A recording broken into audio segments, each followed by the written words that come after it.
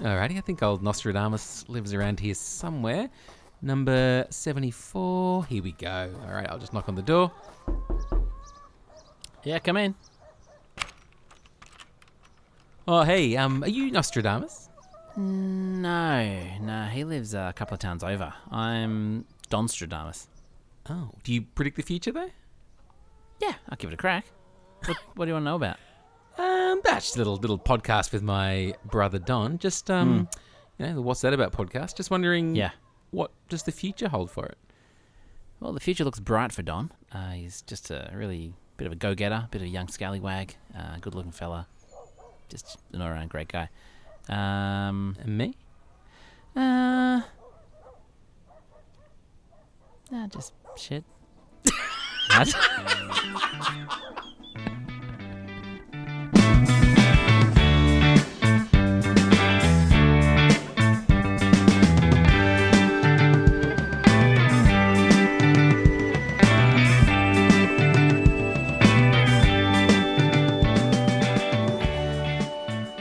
All right, Don. Another bloody episode. We can't be stopped. We are on fire. Not in terms of quality, but in terms of quantity. Because I think quantity is better than quality a lot of the time. Quantity is way underrated. We are just like a factory pumping out really bad products, but a lot of them. That's right. Exactly right. Why are we making so many episodes suddenly? I don't know. We got the buzz. We got the podcast fever. We need to take some medicine or something. Yeah. I don't know. So. That's okay. Not everything's funny. That's fine. Yeah, anyway. Even Jordan missed a shot. That's all right. Yeah. What's happened this week? Anything of note? Nah, the only weird thing that happened to me, which is really not of note, well, two things happened. One is I just had this weird moment. You know when, like, technology, you have those moments where you're like, really? In 2022, this is still an issue? I went to the toilet, and then I was trying to wash my hands. Those automatic taps work like 10% of the time. Oh, Have you done that? Yes. Every time I go to a public toilet, it's like a Charlie Chaplin silent comedy. My hands are there doing the motion of doing the water. Nothing happens. I then take them away, and then the water starts going. Every single time. I put the soap on my hands. 9 times out of 10, the water doesn't work, and I'm leaving with soap all over my hands. Like, it's so true. It's just a comedy of errors. It's just ridiculous. It's like the tap guy is behind, just turning it on when your hands aren't there. It's just ridiculous. That's my experience exactly. All of that, and then just as you're exiting and the door's about to close, you hear this. Shh. Yeah, that's exactly right. Yeah, it's classic Chaplin territory. That was one thing that happened. The other thing that happened was, now I received a text. Now, you remember a couple of episodes ago, we did a social etiquette on when it's okay to take a phone off and put yours back on, depending on the charge rate of each one. I received a text message from your wife. Who said, Don, Luke's phone was charging at 71% and mine was 1%, and he got the shits when I unplugged his phone. And I went, right. I think my first response was, divorce that man. And how many? I did 5 exclamation marks. I really wanted to get to 100 and I couldn't be stopped. 1%.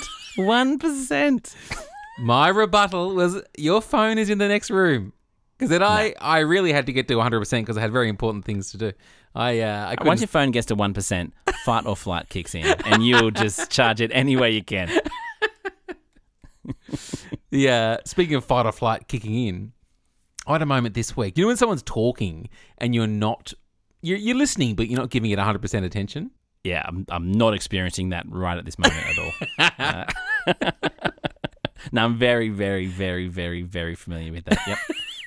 But then after they might lose their train of thought and say, oh, what was I saying again? And the second they say, what were they saying again? Your fight or flight kicks in and you're like, oh, hey. It's like it's like a surprise pop quiz that you weren't able to study for. Like, bloody hell, I'm on the spot. I know. What do you do in that? I end up, if I don't know the answer, I will just start listing everything they've ever said or that I know about them. Going, okay, so you were wearing blue pants when you got here. I'm just like trying to say anything that proves I was acknowledging them. But what situation are you in where they change pants halfway through? That's you were wearing blue pants when you got here. For some reason, you've changed into green pants. That was the worst possible example I could have given. I'm not sure what I was even saying. It's like a swingers party. You don't know what I get up to outside of the pod. Nah, no judgment. No, good for you. It's good. All right. Well, we do have one new review for this week. Let's open the room with a review.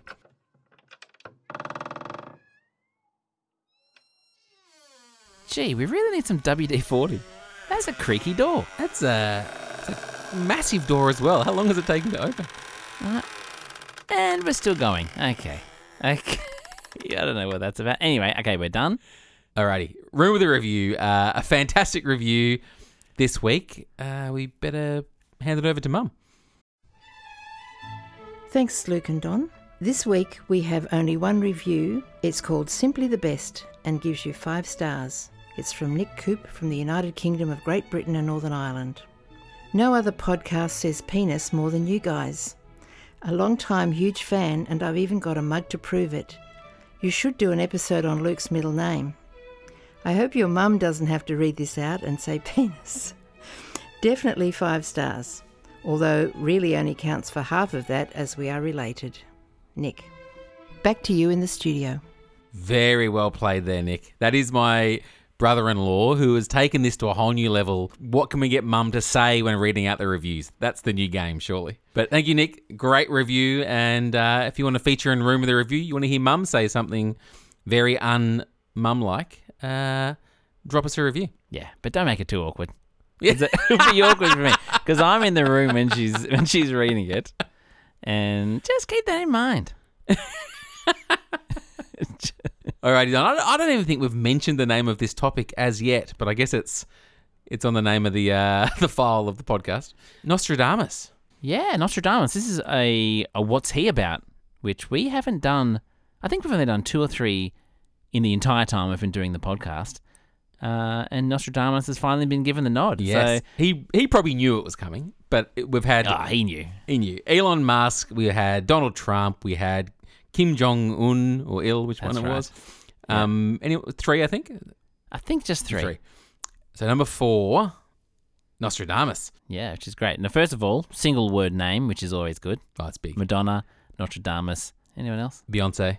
Yeah, Queen Bee. We need to get some female What's She About happening. This is... Yeah, we really do, actually. This is very poor. Four men, no women. We've got to lift the game there. Yeah, that's true. All right, next one's going to be What's She About? What's She About? Alrighty. And, okay, well, hit us with a Don's definition of who is Nostradamus. All right, so Nostradamus was born... Now, he's a French guy, and a lot of the words, I don't know whether to say it as an Australian or whether to actually try and, bust out as in you in the last episode, macabre. Macabre. Can you please do it in your French accent, the one that I really like?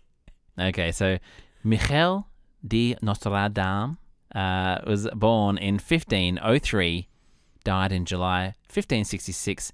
He actually Latinized his name when he was an author to Nostradamus, which was kind of what was done at the time. He's a French astrologer, a physician, a reputed seer. He's best known for his book, The Prophecies, which is a collection of 942 poetic quatrains, which allegedly predict future events. And a quatrain, which I had to look up, is like a 4-verse poem. Beautiful.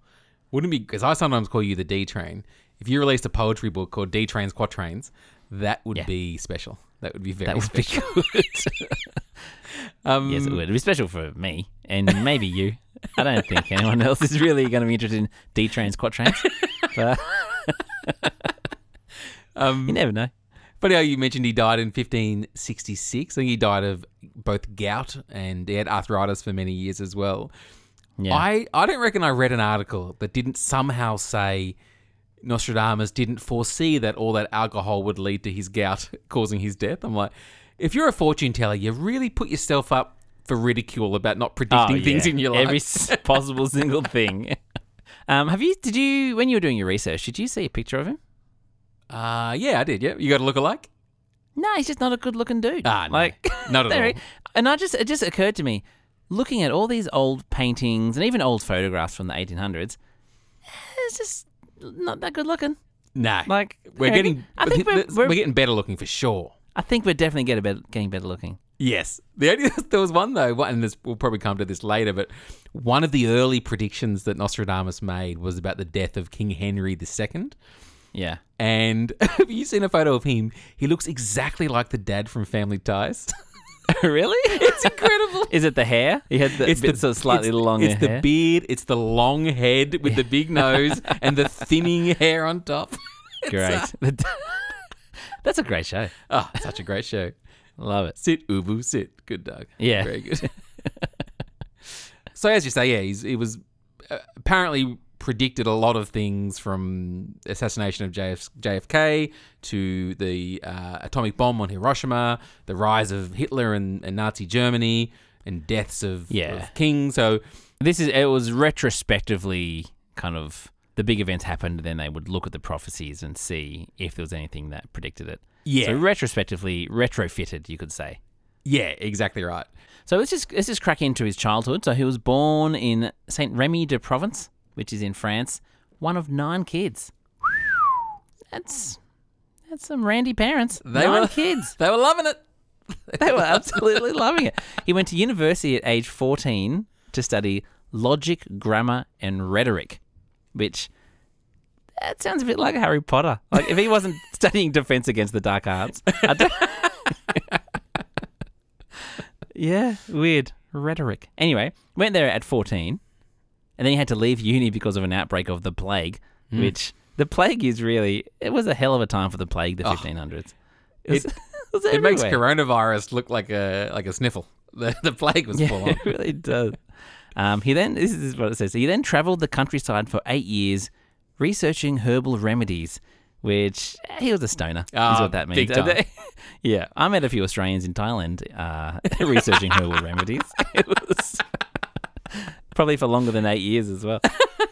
Apparently that was always part of one of the elements of his prophecies was getting have a little bit of hallucinogen in his system and then making these predictions. It was actually what he used to do.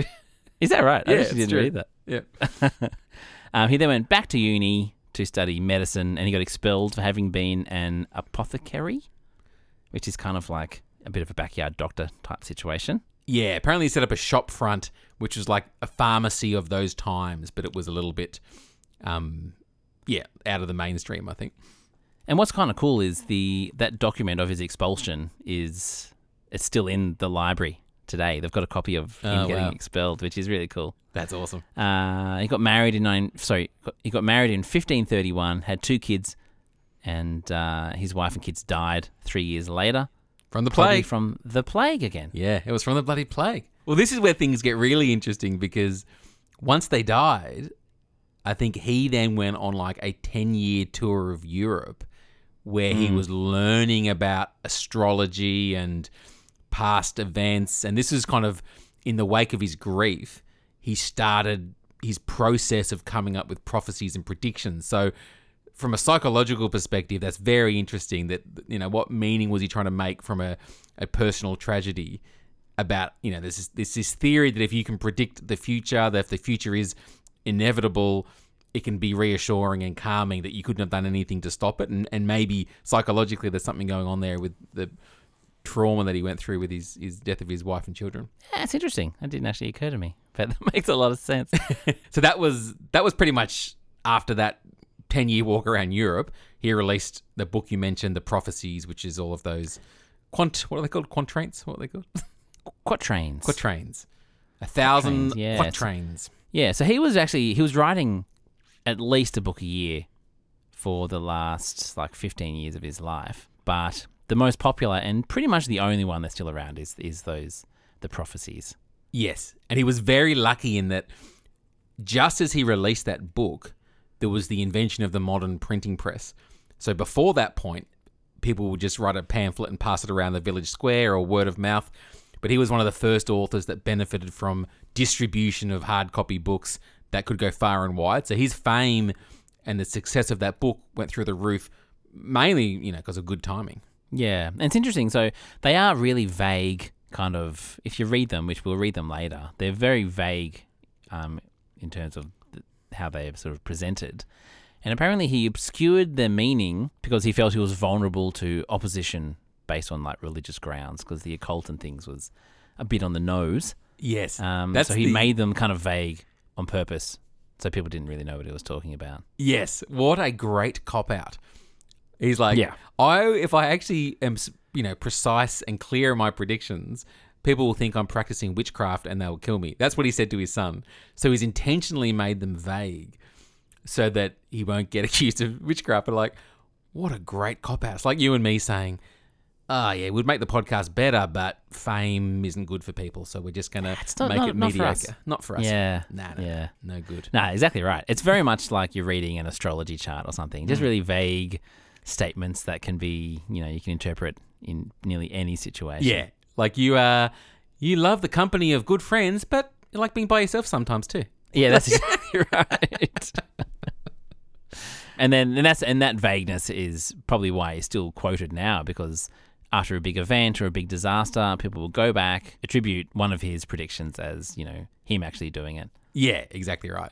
His big breakthrough prediction, though, was the Queen of France, who, off the top of my head, I think was at the time Catherine de Medici, I think was that one. And she thought that he predicted the death of her husband, the guy that looks like the dad from Family Ties, King Henry II, predicted his death kind of 3 years before it happened in a particular kind of jousting incident. Did you know that Nostradamus' real full name is Nostradamus P. Keaton? How much did Alex and his P. sister Keaton... Mallory Adamus as well. So. Mallory. How much did Alex P. Keaton love money? He loved money. He loved it. The old greenback. Loved it. That was true. The old NASDAQ, whatever that is. He loved the Dow Jones. On a very, very quick side note, we just have a chat before we got on air about, is there an actor in the world that's better at rushing because they're late for something than Michael J. Fox? When any movie when he's younger, he's sliding over car bonnets, his skateboard's going under the car while he's running over the top and then jumping back on it. He's good. And tell you what, when he leaves a room, he never forgets his jacket. He grabs his jacket. He's out the door. It takes him the length of his entire street to get his jacket fully on. It's fantastic. Back onto Nostradamus P. Keaton. Yep. Makes his prediction. The Queen's like, wow, you predicted the death of my husband. And then he becomes famous in the part of France where the royalty were living, and that kind of then just ballooned his fame from that point on. So let's talk about some of his predictions then. So I'm going to read one of the predictions about maybe Hitler. Before you read it, anytime I heard anyone do one of Nostradamus' predictions, like if I'm watching it on YouTube or something, they always gave him this big, foreboding, godlike voice, where I was like, "Do the heavens be thee," or whatever.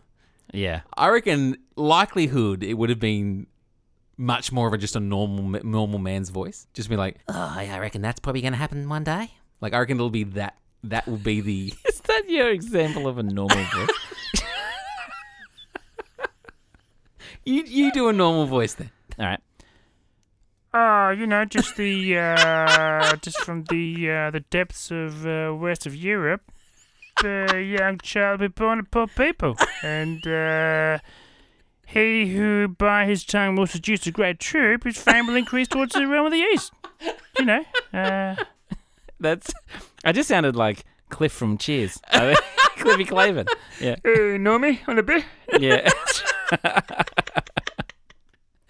That was actually a very good average bloke. That's you doing any tradesman though. Get a Matt, you got any conch out the back, Matt? Yeah. Yeah. Anyway, so what's your example of a prediction? Well, that was actually the prediction.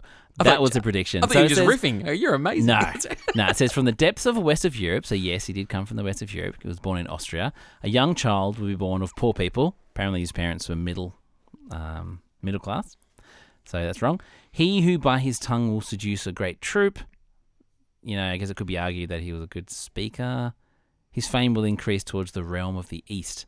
So that's That's meant to be about Hitler, but it's pretty vague. And then he Very says, vague. there's another one. Beasts ferocious with hunger will cross the rivers. The greater part of the battlefield will be against Hister, Hister, which a lot of people think is a misspelling of Hitler. But people that know what they're talking about know that it's another name for one of the local rivers. I read a little bit about that because bizarrely, there's a whole bunch of people who really believe in Nostradamus being amazing and accurate. And they have these back and forths about that example with Hister, where skeptics are like, oh, that's a geographical region near the Danube River. It doesn't mean Hitler. And then other people are like, yeah, but Hitler was born near the Danube River, so it does mean that. And they just go, they go back and forth forever, but it is just so vague. Like that, when you read it, I'm reading it like in front of me right now. That is a weak prediction. That is so incredibly vague. It's silly. And I think it's one of his better ones. Yes, that's one that's often brought up. Hitler himself used to go around saying Nostradamus predicted our rise. This is fate. You need to get behind us and support us. So as part of his propaganda, he was quoting these silly little quatrains from Nostradamus. And he used to print them on flyers and drop them from planes into different areas to get them to kind of get on board with the cause or clear out of the way. Right. Bloody Hitler. Bloody Hister. Another one. This is about the atomic bomb's creation. So near the gates. Hang on. Well, can I do it in your voice? Yeah, go on. Near the gates, within 2 cities, there will be 2 scourges, the likes of which we have never seen. Famine with plague, people put out by steel, crying to the great immortal God for relief. That was more Kermit the Frog. He took Kermit in there. A little bit Kermity. So I've read that about 10 times. I cannot see, I think what he does is he goes, what historically are the things that repeat? There are wars, there are famines, there are evil leaders. I'm going to make vague references to those, knowing that will keep repeating, and then everyone will think I'm a genius. Famine within plague, people put out by steel. So I guess they're saying it's coming down out of steel is like out of a plane. Famine within plague. I don't know what that means.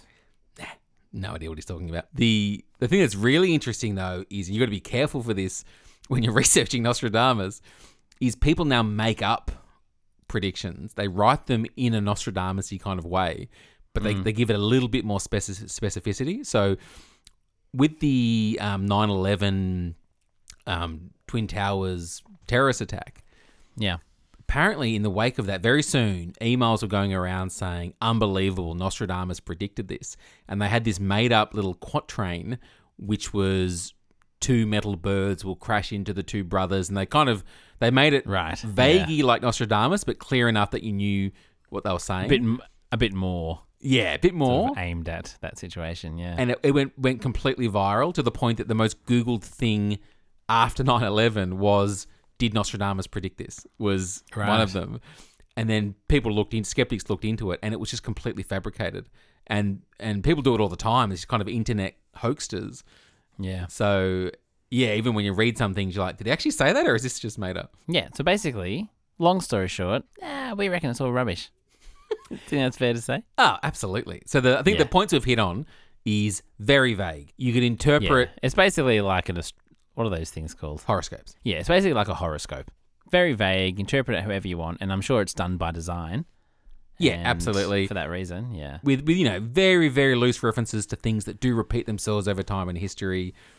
The people that believe in it only pay attention to the bits of it that they can make sense of. They ignore the rest. If you were randomly, if we were to sit here and make up one now, you made up 1,000 of them, just through random chance, 1 or 2 of them might be vaguely accurate, even if they were even more kind of specific than he was writing them. So there's a whole bunch of things.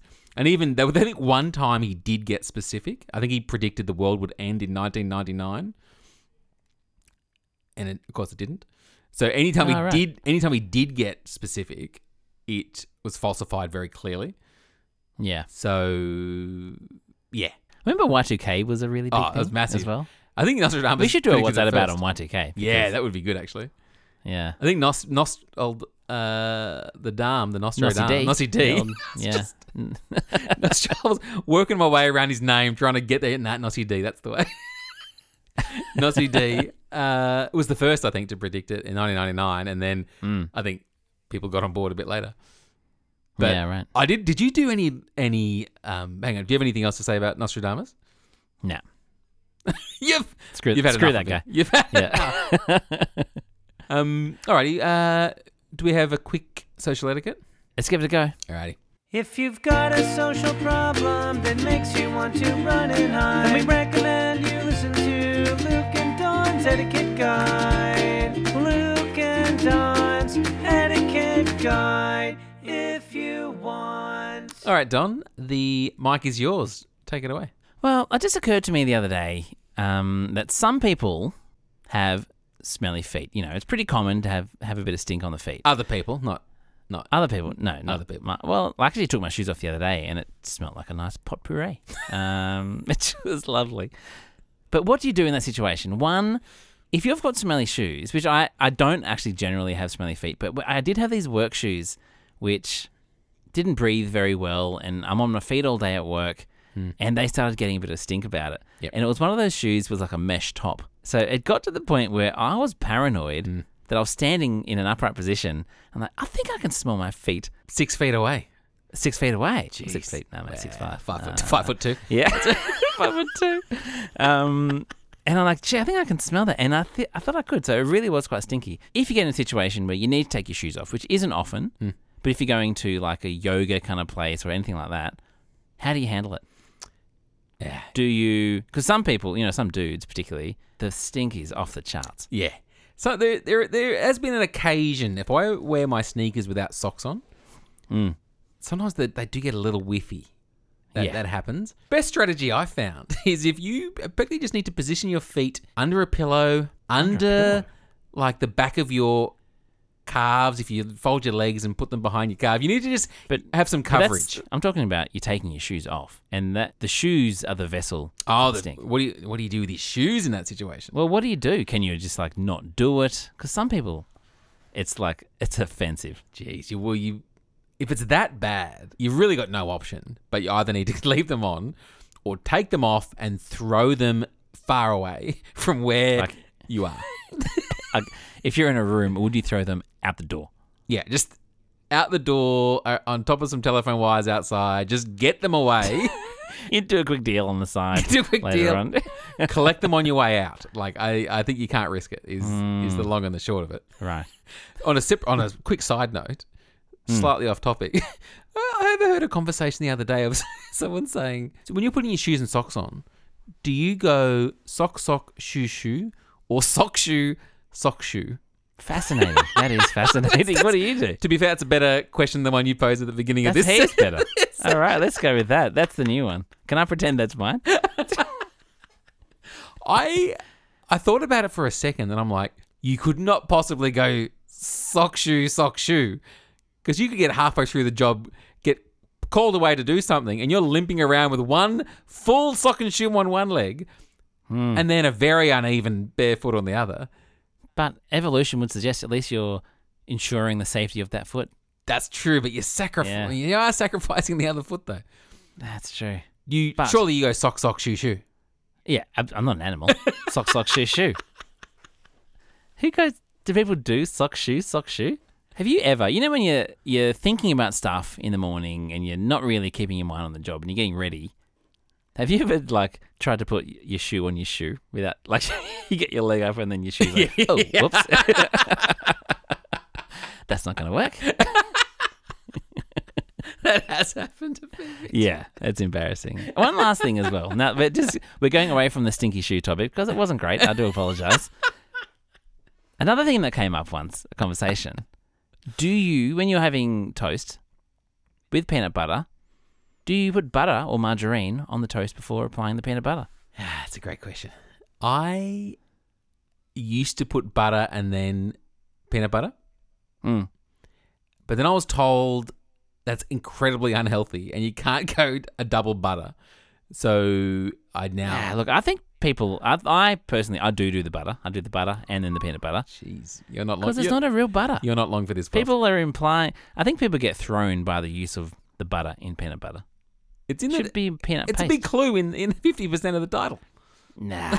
you got to have butter. Madness. It's not that unhealthy. Another quick one. I have this thing where, and I know our dad had the same thing. I'm very impressed with my own feet. Like if I give myself a self-assessment physically, top to toe, yeah, not loving most of it, but the feet, I think I've got a very nice foot. But anytime I sprout that in a situation where my feet are exposed, that's not the kind of feedback I'm getting. Do you? What do you get? I get they're like a. Let me guess. If there's a hint of hair on there, the Hobbit reference gets pulled out very quickly. I'm the opposite. Have you ever? I don't have a lot of hair on my feet. So I get more, they're like a lump of clay that isn't defined enough. No, wasn't yours the Monty Python foot? You know that Yeah, foot that that's comes down? It's like this plasticine foot. That's That's your exactly foot. what they look Yes. like. Yeah, that's true. That's accurate.